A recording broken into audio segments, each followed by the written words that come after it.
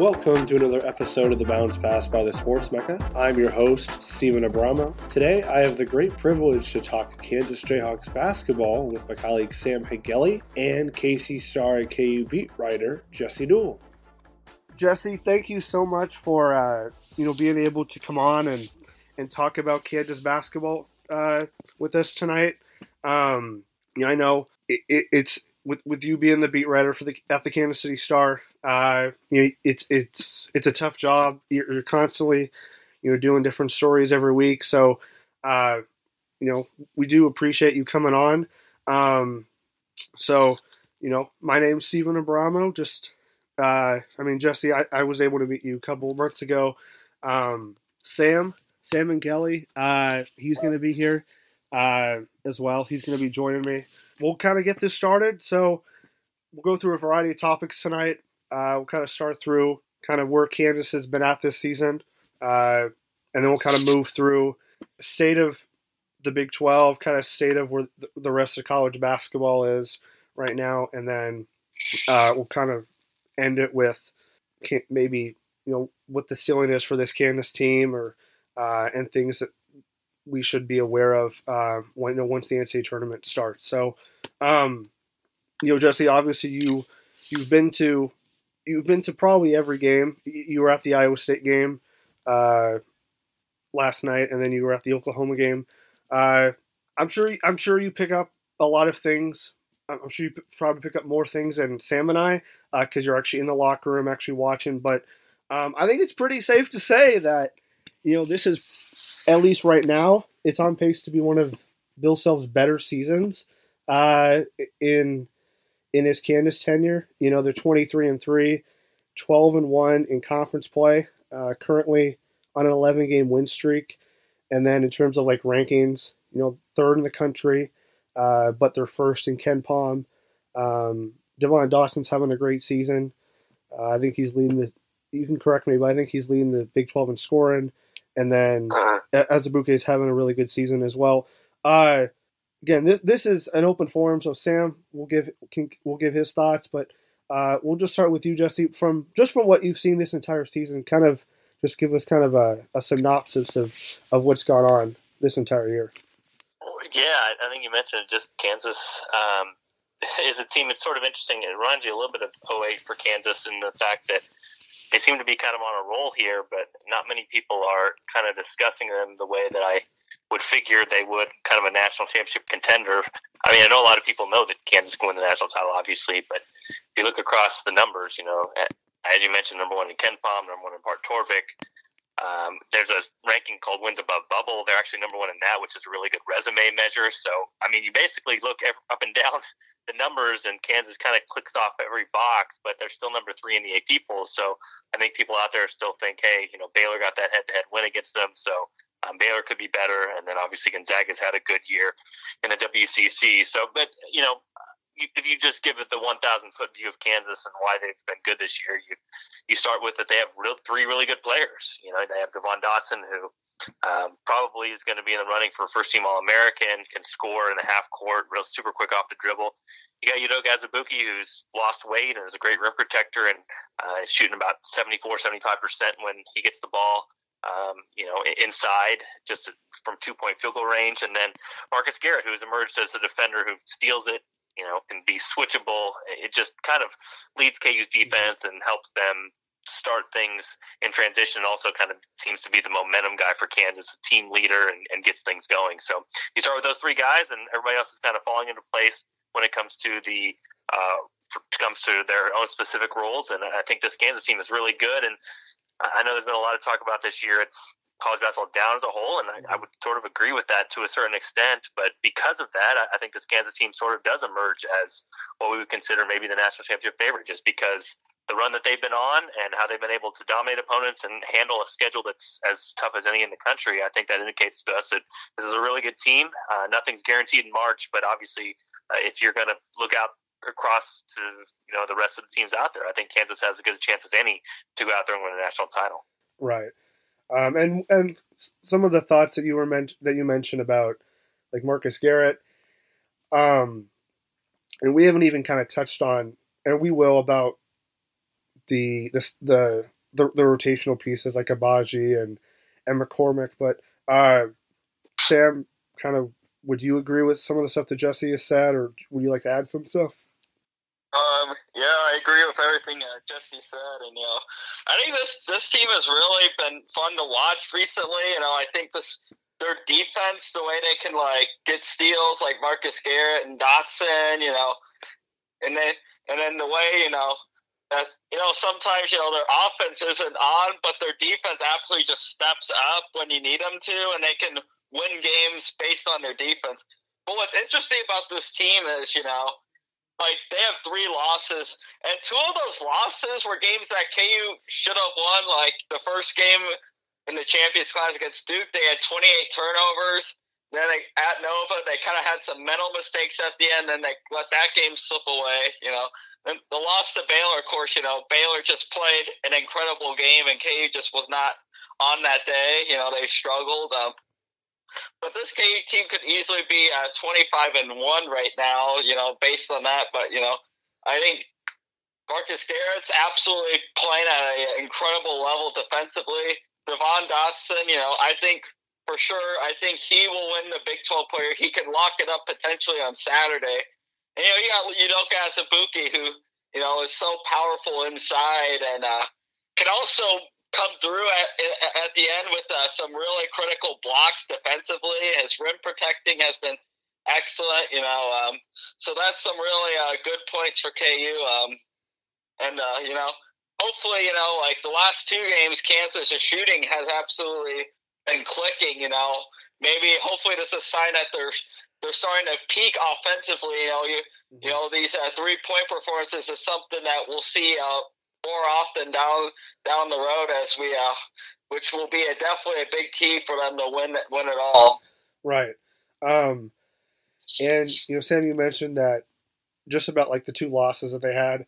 That loss against Duke, they didn't have Isaiah Moss, and then I believe Garrett was nicked up in that game against Nova, and then Dotson also was nicked up against Baylor. But you also mentioned a good point about the offense. And Jesse, this is something that you probably since you've go to every game and you've studied kind of how they've progressed. What's your thoughts on their offense as a whole? Because at the start of the season, Kansas was turning it over at a really alarming rate. They weren't averaging 28 turnovers like they did against Duke, but they were coughing the ball 15, 16 times, and it really kind of slowed down their offense. Can you kind of speak on what you've seen and why Kansas has been kind of a much better offensive team the last couple of weeks than they were, let's say, in non-conference play?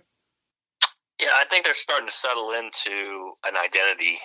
Early in the season, Bill Self wanted to play his 2 bigs together just because they had so much front court depth, and they figured that they had to find minutes for McCormick and Azubuike and Sylvie DeSosa on the court. But ever since basically the fight that happened between KU and K-State on January 21st, Sylvie DeSosa was out with suspension, and then obviously Dave McCormick was out for a couple games, so it forced Bill Self to play that 4-guard lineup, and it was really successful. And KU played very well in its next 2 games, and so Bill Self kind of said all along there, hey, I know the numbers, the analytics, everything says that the 4-guard look has been better.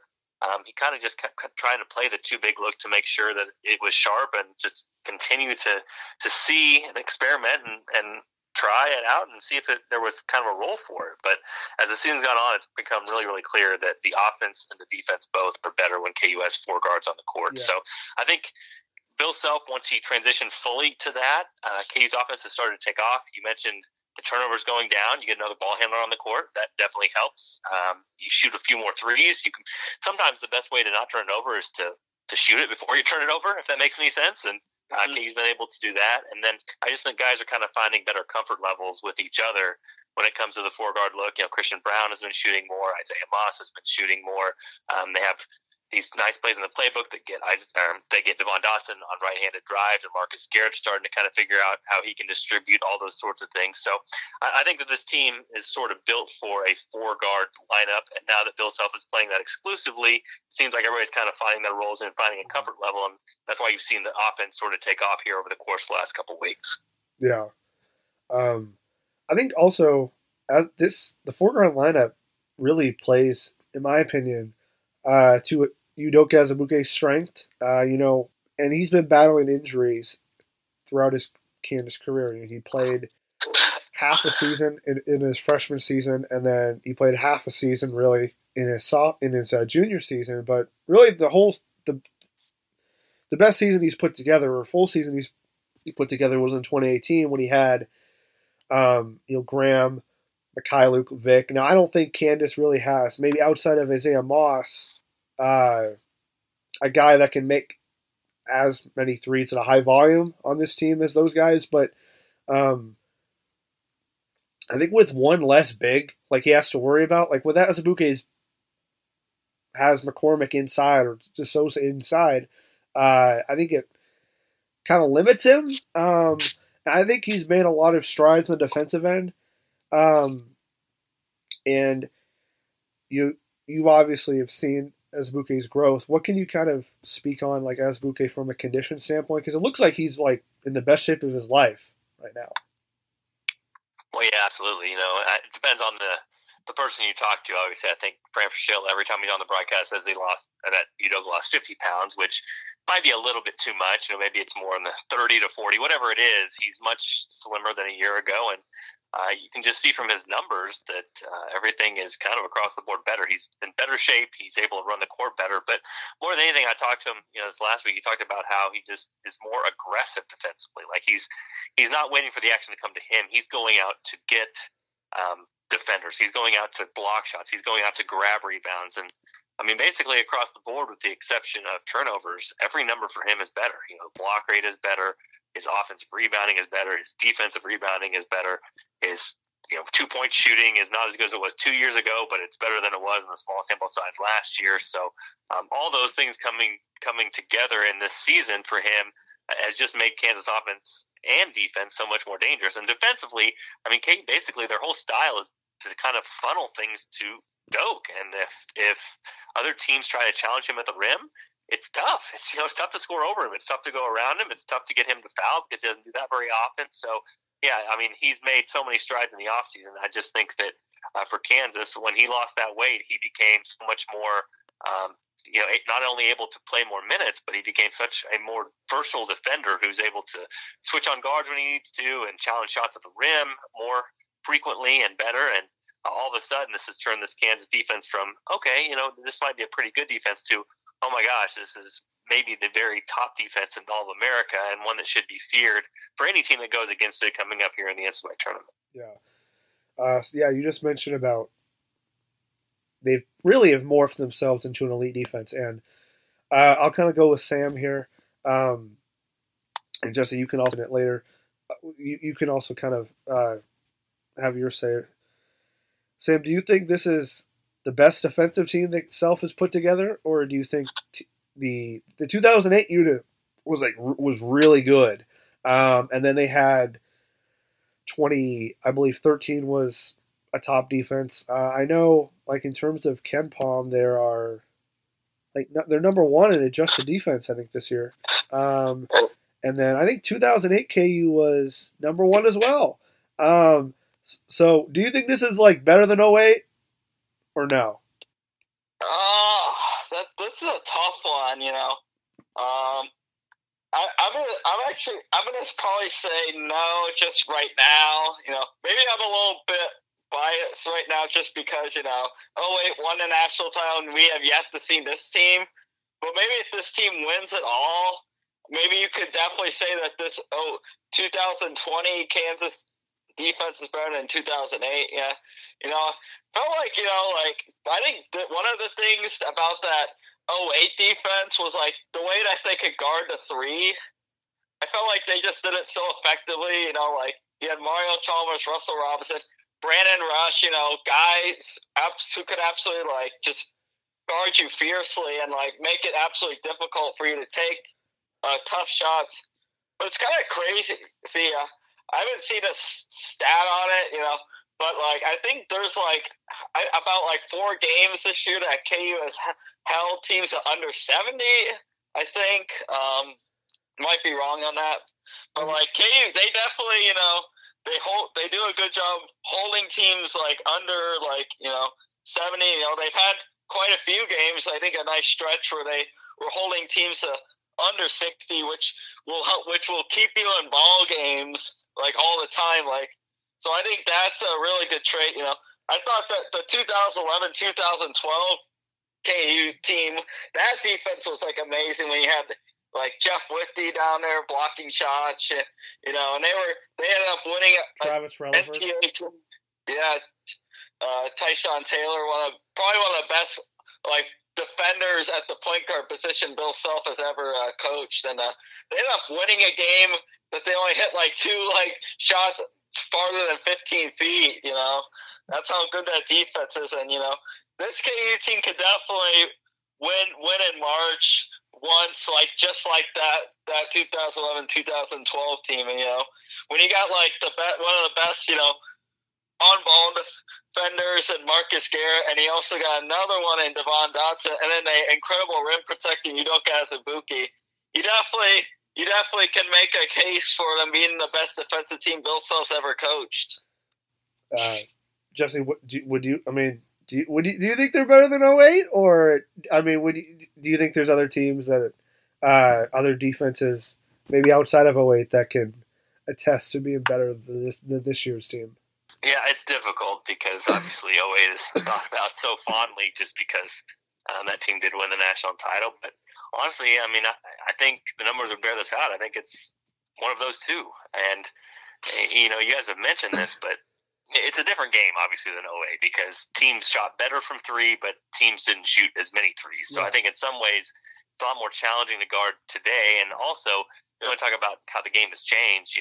Ball screens are so much more a part of the game. That's so much of what you do defensively is trying to make sure that on ball screens you have good coverage and don't allow the roller to get to the rim and don't allow the ball handler to penetrate or to find guys on the perimeter. So it's really a testament to Bill Self to be able to kind of have dominant defenses in such different molds from 2008 to now, because the whole game has completely changed from what it was back then. But it's probably too early because there are some games left, and the good thing about Ken Palm's numbers, if you go to them, you can even look at like a certain date in the schedule at what defenses are. And so I think if you compare this defense to where 2008 was at this moment, that it's a lot closer than where 2008 ended up. But for this Kansas team, to be mentioned in that same breath, I think is obviously a positive. And the fact of the matter is, they're not playing fast possession games, so that's going to limit some of these scores. But at the same time, you play 2 road games, TCU and West Virginia here in this last month, and one team scores 46 against you, and the other scores 49. That's really good defense. It doesn't really matter. You're not going to get too low a possession game that's going to even stop you from saying, hey, a team didn't score 50 against you in their home court and caveat that away. I just think Kansas has been really, really impressive on the defensive end, just what they've been able to do and kind of force teams into the shots that KU wants them to take. And a lot of those times, those shots have not been able to go in. So, yeah, I would say KU's in the discussion. Obviously, March will tell us a lot more about this team in the next couple months. They haven't had their best performances here over the last week against Oklahoma and Iowa State defensively. But as we talked about before, because the offense came back, it gives KU a nice potential there to say, hey, they really haven't put their offense with their defense at any moment here in the last couple months. And if that ever happens at any point, then we might see a different Kansas team than we've seen here, in the previous 3 months of the season. Right. Jesse, I got a quick question for you. This year, college basketball, they extended the 3-point line a little bit farther.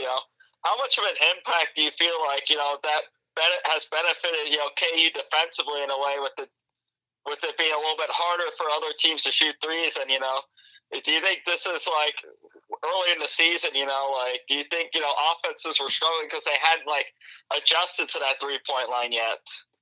Yeah, it's interesting to track this because, people had kind of theories about what might happen, but the reality of it is last year teams shot 34.4% from three, and this year they're shooting 33.3%.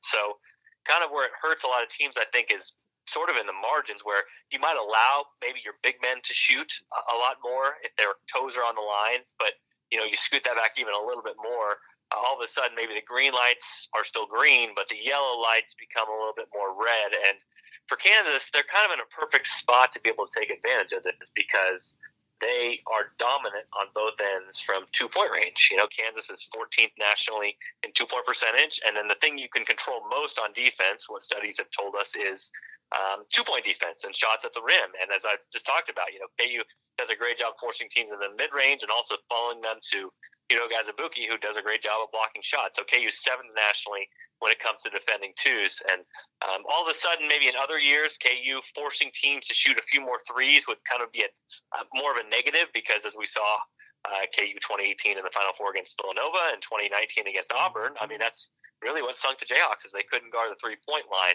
It's just a little bit more difficult for teams to take advantage of against this Kansas team, not only because they have better guards that can get out to shooters on the outside, but also because that line's a little bit further out. It's just a little bit of a tougher shot to make. So, yeah, in this transition period, it might just be a perfect year for Bill Self to sort of take advantage of what has kind of become more – it's better to play inside-out basketball, and Kansas has a team definitely this year to play inside-out on both ends and really dominate the paint, and that's kind of allowed them to be the success that they've been so far this season, and we'll see how that works in March. Yeah, and I'm glad you mentioned the most recent NCAA tournament losses to Villanova in the Final Four and then to Auburn in the second round, because I think some of it against Nova was just on. I mean, they shot from they had to have made, I believe, 15 or 16 threes. Like but nobody probably would have beaten them on that night. But Auburn got off a lot of open threes, and I've talked to Sam a lot, like in the off season, and then we had a preview like before the season started about like what's a big area for Kansas to correct? What's an area that really Self needs to tighten up for him to get not only over the hump from making another tournament run or even win another national title. Both Sam and I both said tightening up the 3-point defense, making it harder for teams to get off open threes and really limit 3-point attempts. And I think you mentioned, I think Kansas has done a good job, and then also it helps that, just like you said, that teams aren't shooting as well because the 3-point line was stretched back. So I want to kind of transition into more of like the state of the Big 12, and then kind of from there, really what this team's ceiling is, and then what really needs to be done if they want to make a deep tournament run. I think it's pretty clear, with Kansas being 12-1 and Baylor being 12-0. I think it's pretty safe to say that there's really only two teams in the Big 12 that are elite this year, and I'd say maybe Texas Tech and West Virginia are good, but they're really not at that. There's a pretty substantial gap between those two teams. And then you got Oklahoma, and then really the last 5 teams in that conference are just, to put it nicely, not good. Oklahoma State has actually been a little bit more competitive this year. Late in the season. I believe they did beat West Virginia. But they beat Texas Tech Saturday. Yeah, Oklahoma State has actually put together some impressive wins, but early in the conference schedule, I think they started off 0-8. 0-9, I was like, oh man, are they going to win a conference game? Are they going to go 0-18? But they've actually strung together some impressive performances. Jesse, I'll ask you, did you think at the beginning of the season that the Big 12 was going to be this top heavy? And did you think Baylor was going to be this good? Not just threatening Kansas for the Big 12, but actually being a 1 seed and a title contender?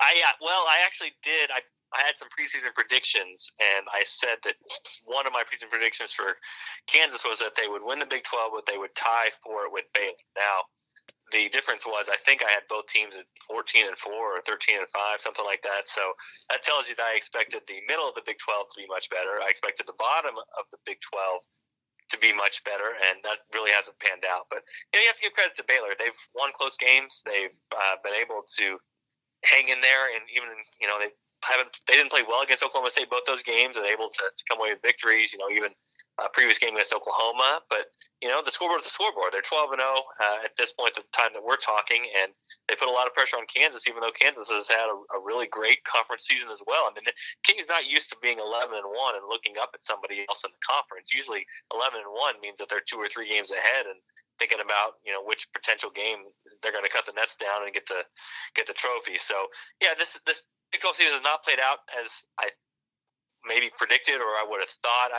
The Big 12 has been so good lately at just kind of having all 10 teams, their floors were very high, and the bottom's kind of dropped out for Texas and Texas and Kansas State and Oklahoma State to a little extent, Iowa State as well. So it's not the same depth of the conference, but what's so crazy, I think, is that from my experience, I think 90% of people out there judge conferences the bottom line on how many Final Four teams they have and who wins the national championship. And if you just look at it through that lens, which I'm not saying that's the right thing to do, but if you do that, then I think a lot of people at the end of the year are going to be like, Big 12 is great because I think West Virginia's got a chance for the Final Four. I think Baylor's got a great chance.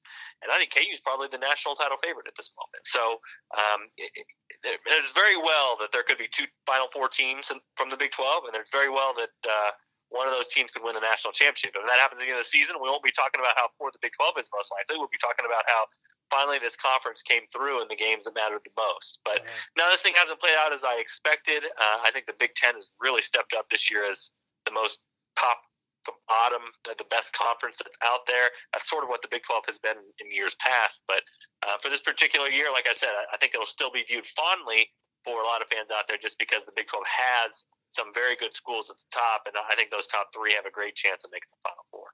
And the ACC is actually having a down year this year. I think for years, at least for the past couple years, we've seen 6, 7 teams, maybe even 8 teams for the ACC make it, but it looks like 4, maybe 5 teams. Florida State, Duke, Virginia, NC State, maybe, and then I'm blanking on another team, but it also doesn't help that North Carolina is really bad. But the ACC, I don't think is as good as it's been in the past. Oh, sorry, Louisville. I don't know why I'm forgetting Louisville. Louisville's probably going to be like a top 2 or 3 seed this year. But I'll ask you this before we transition into a little bit more of like the back half of the podcast. And this is both questions you guys can ask, will Shaka Smart keep his job after this year? I'm gonna say no. I think Shaka Smart. I feel like Texas is just continuing. They're I guess dropping a little bit down when Rick Barnes got fired. When you look at Shaka Smart Senior, his first year was decent when he had Rick Barnes as players. Made it to the tournament. But once he had to for his first year when he had to recruit players was like a disaster. The year they had Jared Allen, they finished 10th in the Big 12, and then next year they make the tournament, and they were like a 10 seed and got eliminated. Then the next year they went to NIT. Texas is just they've gone backwards. They aren't the same program as they were, in the 2000s when they had LaMarcus Aldridge, Kevin Durant, AJ Abrams. I've noticed this in Texas. The attendance is and the atmosphere is just really down there. Fran Fraschilla ripped Fran Fraschilla when he did the Kansas-Texas game, just absolutely ripped Texas fans on the broadcast. Yeah, so I think they need to I think they need to make a move. They got to try to find somebody. They got Texas. They're getting a new arena in 2 years. They got to try to bring some excitement in that program and get the fans back. I think the first step to do so is to make a head coaching change, So I can't imagine Shaka sticking around next season. Yeah, I mean, this sounds weird to say for Texas because we always think that Texas is all about money, but I think it's a financial decision. And unfortunately for the Longhorns, they guaranteed a lot of money to Shaka with a basically a fully guaranteed contract. So, I'm kind of perusing the numbers real quick right now, but it seems like they're going to owe him somewhere in the neighborhood of $8 to $10 million if they fire him after this year. So that's sort of the difficult question to answer here.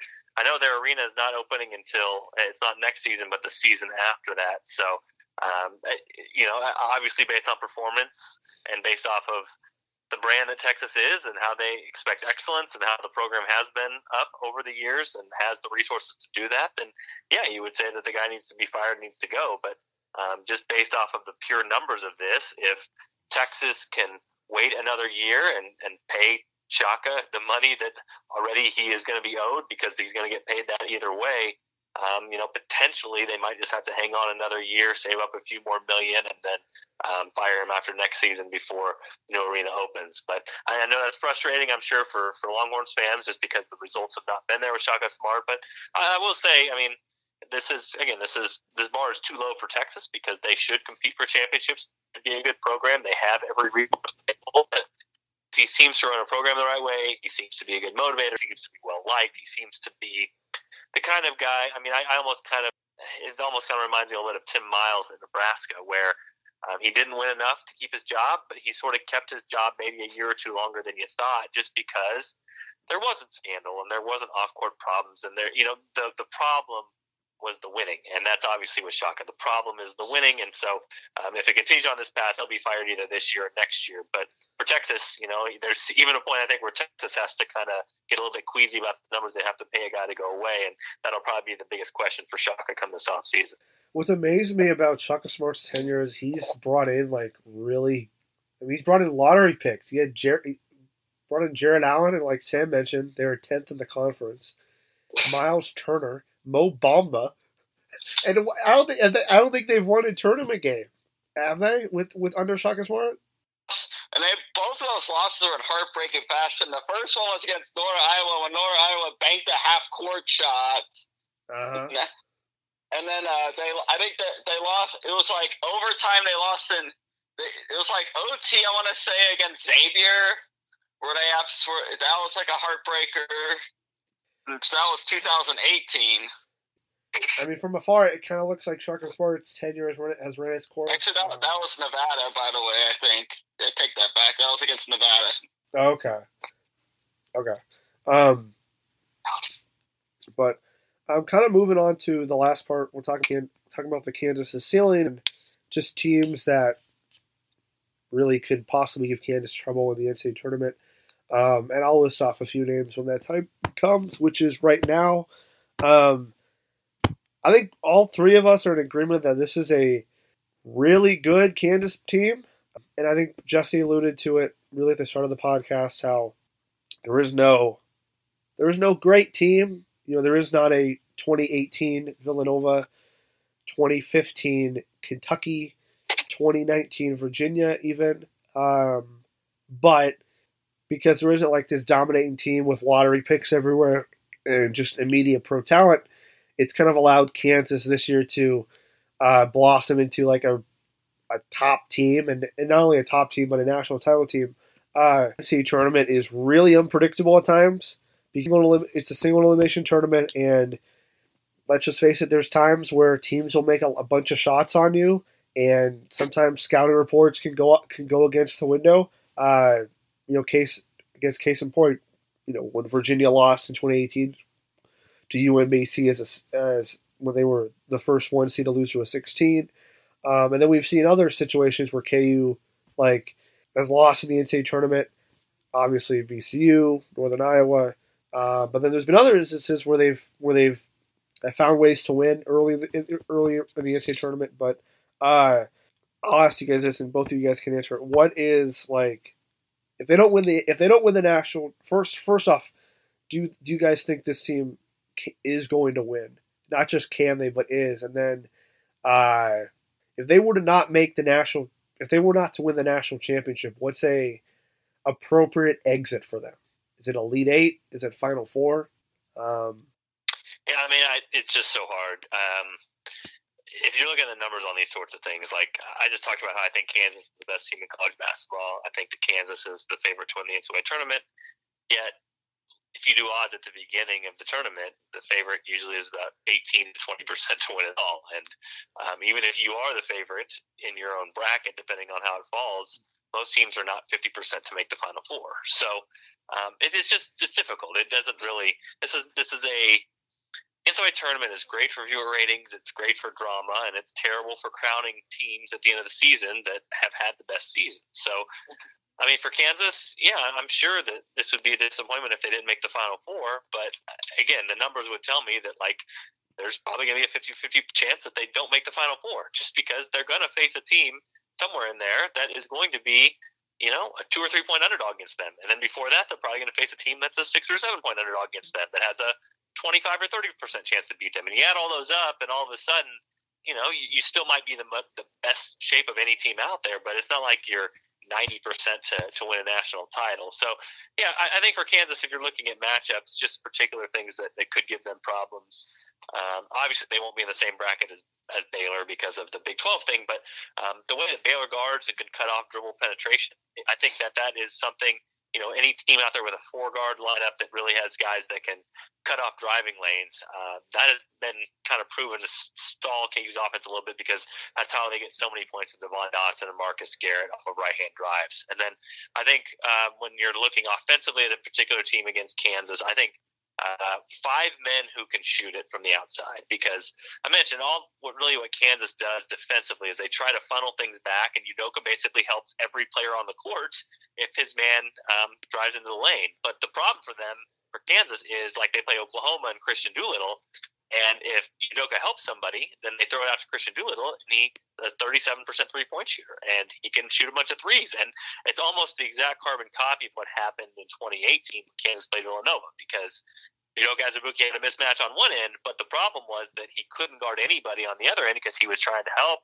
He was trying to protect the lane. He was trying to help his teammates, and Villanova just chucked up a bunch of wide open threes and was able to bomb KU out of the building. So I think those are the two things to look for in teams playing against Kansas that might have a little bit of an edge. Not an edge against Kansas, but maybe would help them a point or two more than you would expect. But yeah, for Kansas, like I said, I'm sure if you ask Bill Self, he would hope to make another Final Four this year. But the NCAA tournament's really difficult, and the sheer numbers of this thing are that you can be the best team, you can do a lot through the first 35 games of the season, and if you have a bad night or another team shoots well or another team just plays a little bit better than you, then it's all for naught. And that very well could happen with Kansas, but like I said, I'm probably going to like their chances more than anybody else out there. Yeah, Sam, would you agree with Jesse? It's kind of like throwing darts, or do you really are completely sold on this? There's no way that they don't make a Final Four. I'll have to agree with Jesse. It's so hard to predict the NCAA tournament. It always depends on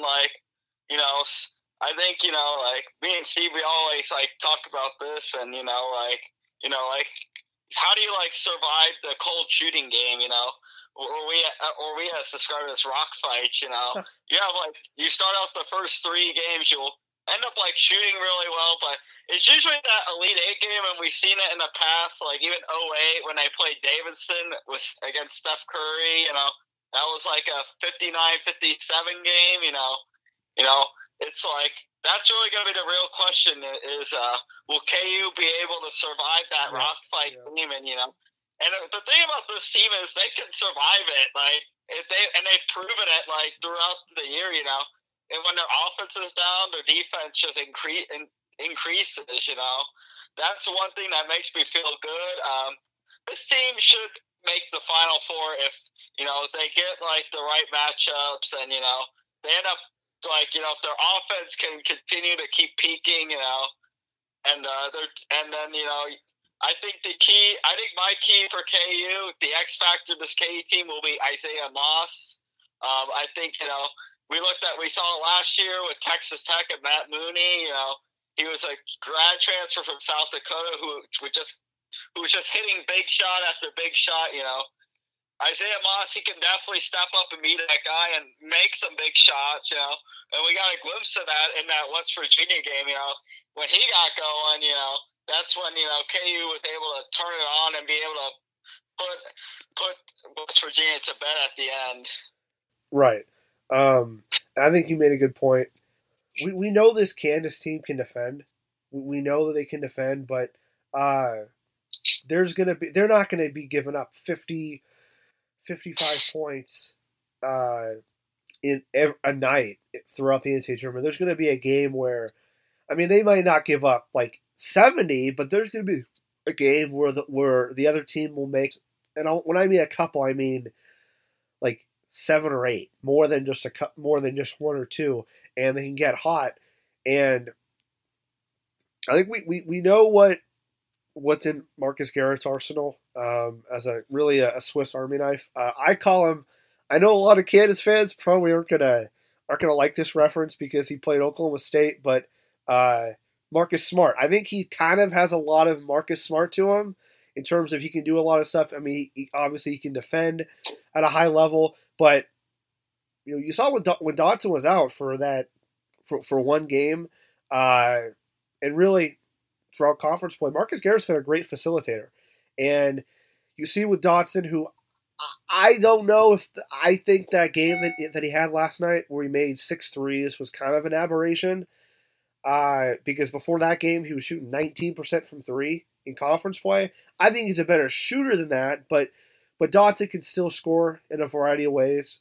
You have Azubuike, but if guys like Christian Brown, who's actually played pretty well as a freshman, Isaiah Moss, those two, even Abaji. I mean, we haven't even mentioned Ochai Abaji, but Abaji is another guy. If they get one of those 3 or 2 of those 3 going in a game where they're giving up maybe 6 or 7 threes to help balance that out, I think they'll have a good chance to at least survive like a rock fight, like Sam and I alluded to. Kind of just before we kind of end this, I have 5 teams here, Jesse and Sam, that I'll mention to you guys. Actually 6. I got 6 teams, and I'll tell you what they are, and then you guys have to respond to me what is really each of these teams' ceilings. We'll start with Gonzaga. Gonzaga is projected to be a number 1 seed out west. Where do you guys think that their ceiling is? Because they're a really good team. Do you think they can get to a Final Four or in a Natty?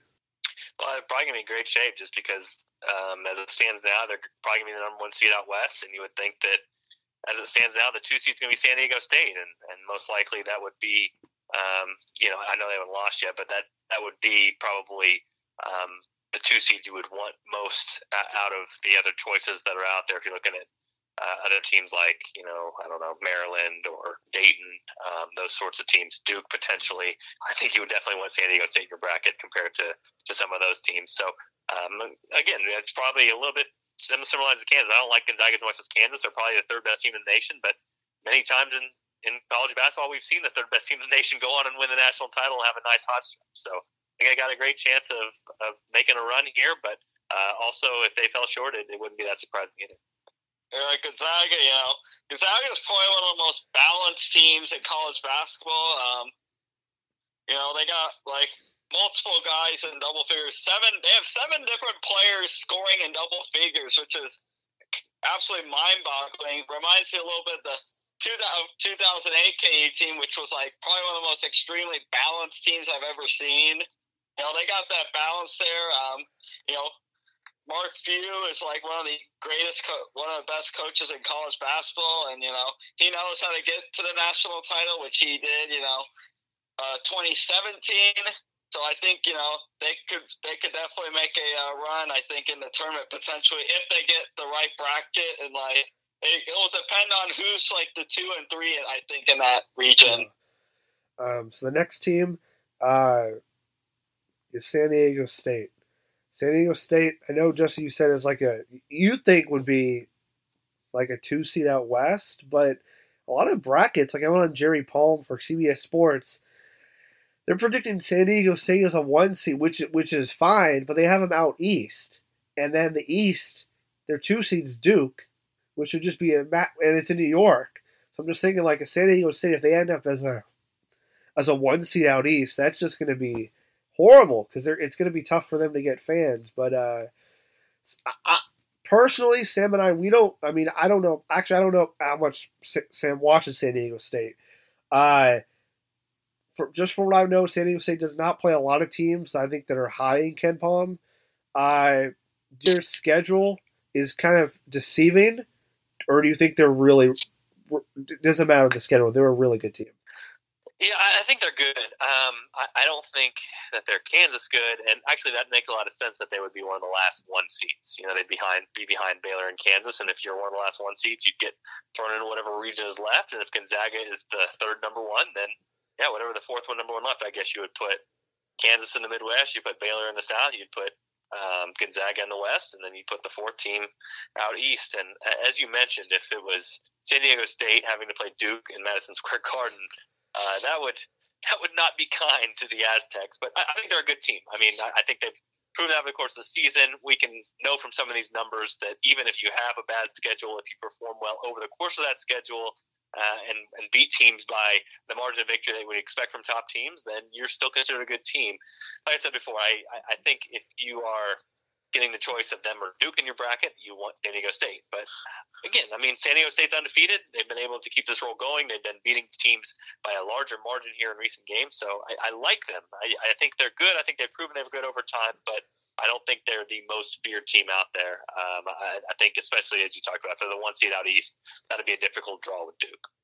Yeah, I just haven't really had much of a chance to watch San Diego State, but they're obviously, you got to give them credit. They're undefeated right now. That obviously proves that they're a very good basketball team. But I just don't know, because they haven't really played anybody.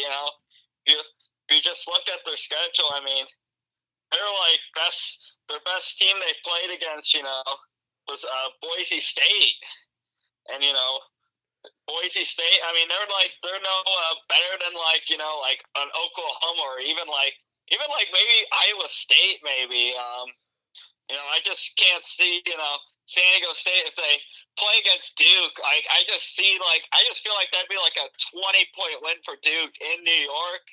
I mean, I feel like they're in a really, I think they'd probably be better off wanting to be like a 2 seed, than being the number one. Right. Honestly, if you have to go through that road, but I give a lot of credit. I mean, I did to follow San Diego State when Steve Fisher was the coach, and Brian Dutcher. He was a assistant for Steve Fisher since his days at Michigan, and he's done a really good job. Keeping what Steve Fisher built at San Diego State and trying to make it even better, which he has done a really good job of doing so. Right. Trying to get a little bit more kind of a quicker pace here. Duke's, they've made back-to-back Elite Eights. Obviously, Kansas beat them. Mikhailuk, drained the 3 to send it overtime 2 years ago. This is not the prototypical Duke team compared to last year where they had 3 lottery picks, and then they had, I believe, 3 as well. They had Wendell Carter, Marvin Bagley, and I'm forgetting someone else. But I don't think Vernon Carey, Cassius Stanley, those guys are going to be lottery picks. They might be fringe first-round picks, but they were fortunate. They got Trey Jones to come back, and he's been having a very good season.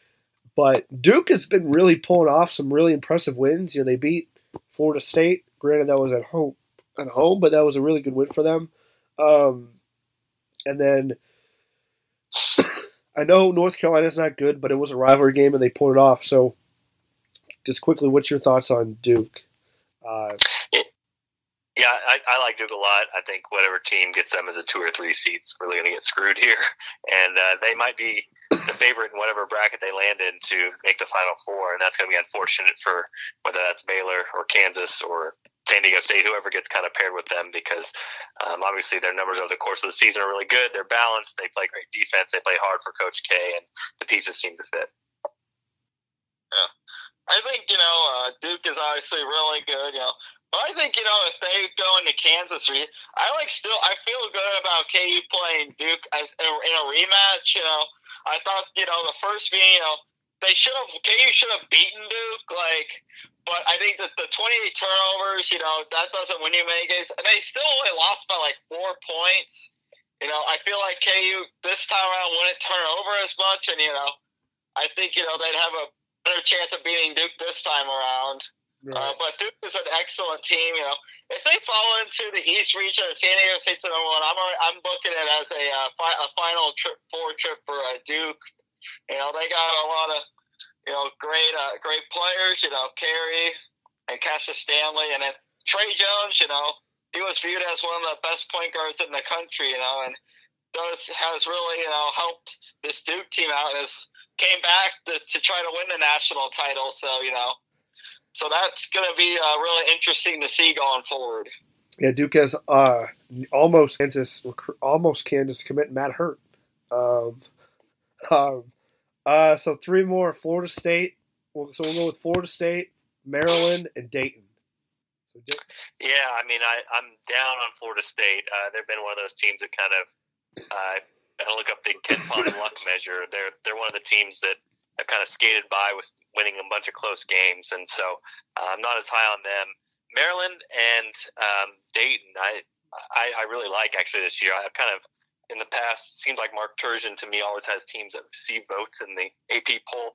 It seems like they kind of always are at the 26 to 32 range, and this team is elevated above that. Only 4 losses with the type of schedule it's faced so far in the Big Ten. I think that's really impressive. And then I love Dayton. I mean, when I talked earlier about the team that could give Kansas fits, I mean, we saw that game in overtime was so much fun in Maui, but Obi Toppin, that's the 5-man who could stretch the floor. Who in that game he did give Kansas fits. So if that happened, if it was Kansas 1 seed, Dayton the 2 seed, and that matchup happened, let's say Indianapolis to go to the Final Four, it would be a lot of fun. But I think a lot of KU fans would be sweating out because those two teams would be very evenly matched.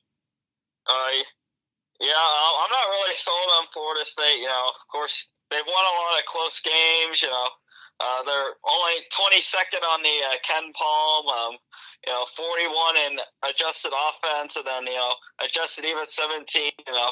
But I am a fan of Leonard Hamilton. I think he's one of the most underrated college coaches out there. He's been at Florida State for many years, and has really been really successful. Made it to an Elite Eight a couple of years ago as like a 9 seed.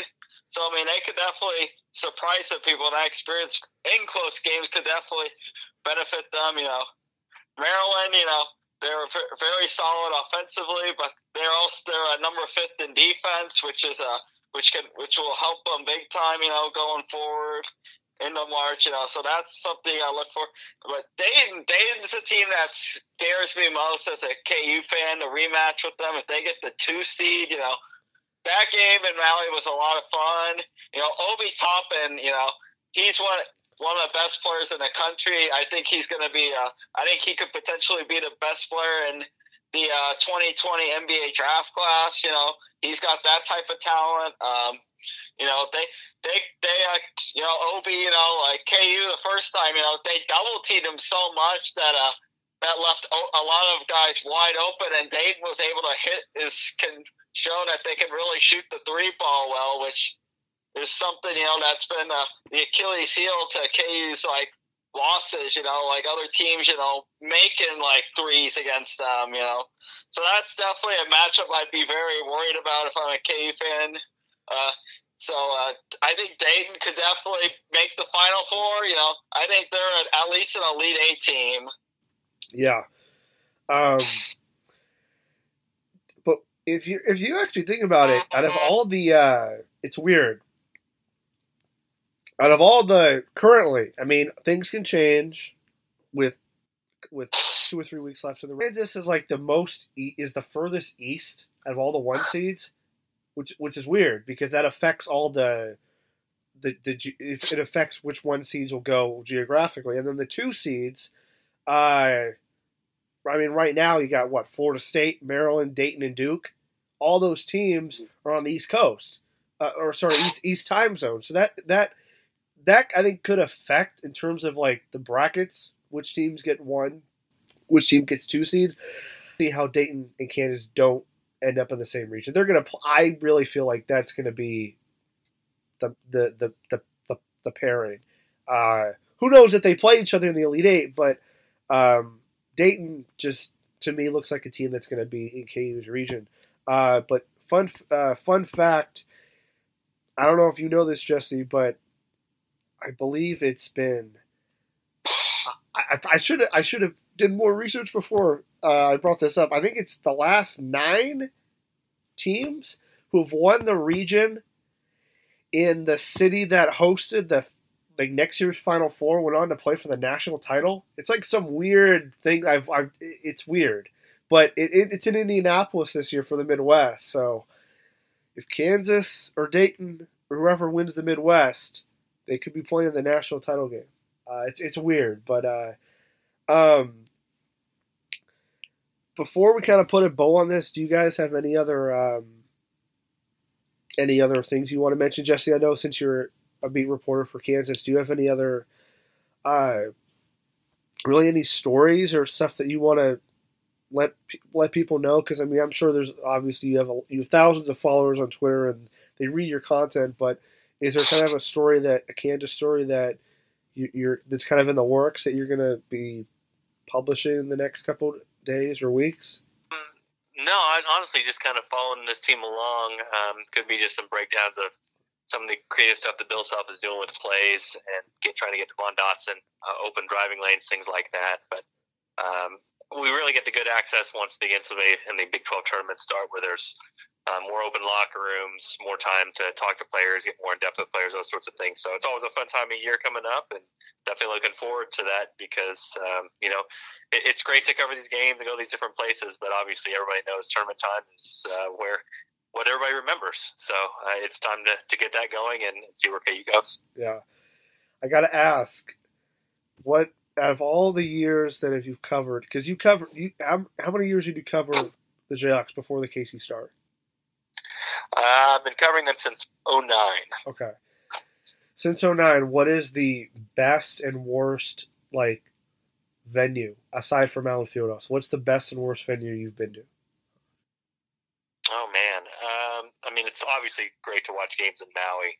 People are so excited to be there because they're in Maui, and the low ceiling, it's a tough ticket to get in, and both teams' fans are just really enthusiastic, and the stakes aren't that great, so both teams kind of play with a free mind, so that's a good place. I'll tell you what, Tennessee had one of the best home court advantages against Kansas. When they played them back in 2010, I remember those fans were crazy, and then obviously K-State and Iowa State usually bring it for Kansas. K-State kind of more hatred, anger, and Iowa State just kind of more angry and mad at the world. But I would say that those are kind of the venues that stick out for Kansas and going and traveling with them. But you just can't beat a Maui championship game. Already in Paradise, you've got fans that are happy to be there. You've got low stakes, and everybody always seems to have a good time, and it usually makes for really good basketball.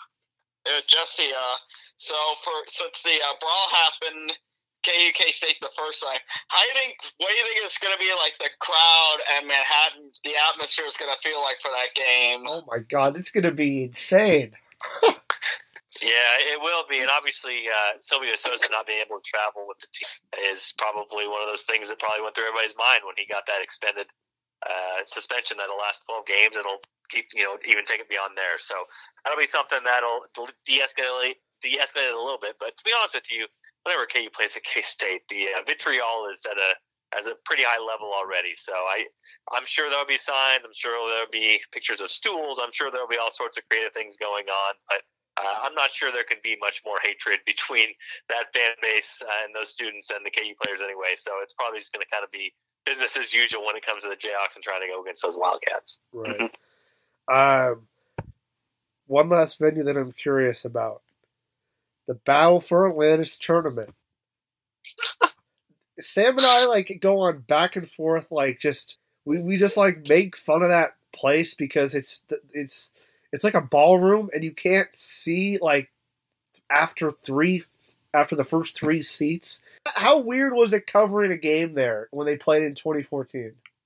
Yeah, it was strange, and what's weird too is everything's kind of connected. So the ballroom is connected to the casino, which is connected to the hotel, which is connected to the resort. So to basically walk to the game, you would walk from your hotel room through a casino, through a lobby, through an aquarium, and then get to a ballroom. And, the court was in terrible shape. You could see kind of like some divots in the court, things like that.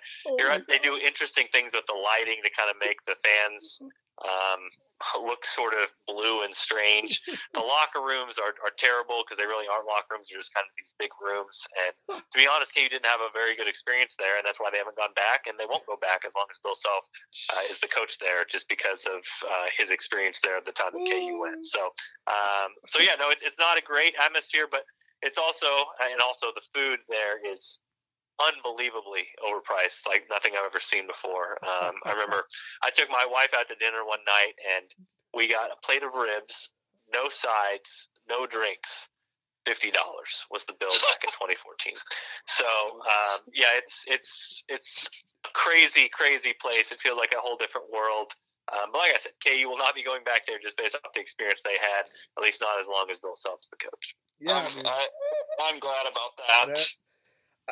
I just wanted to get that off. I wanted to ask you that question because that's been like, I've always just that's been my burning question. I've always wanted to know, like, man, what are the actual sight lines of that place?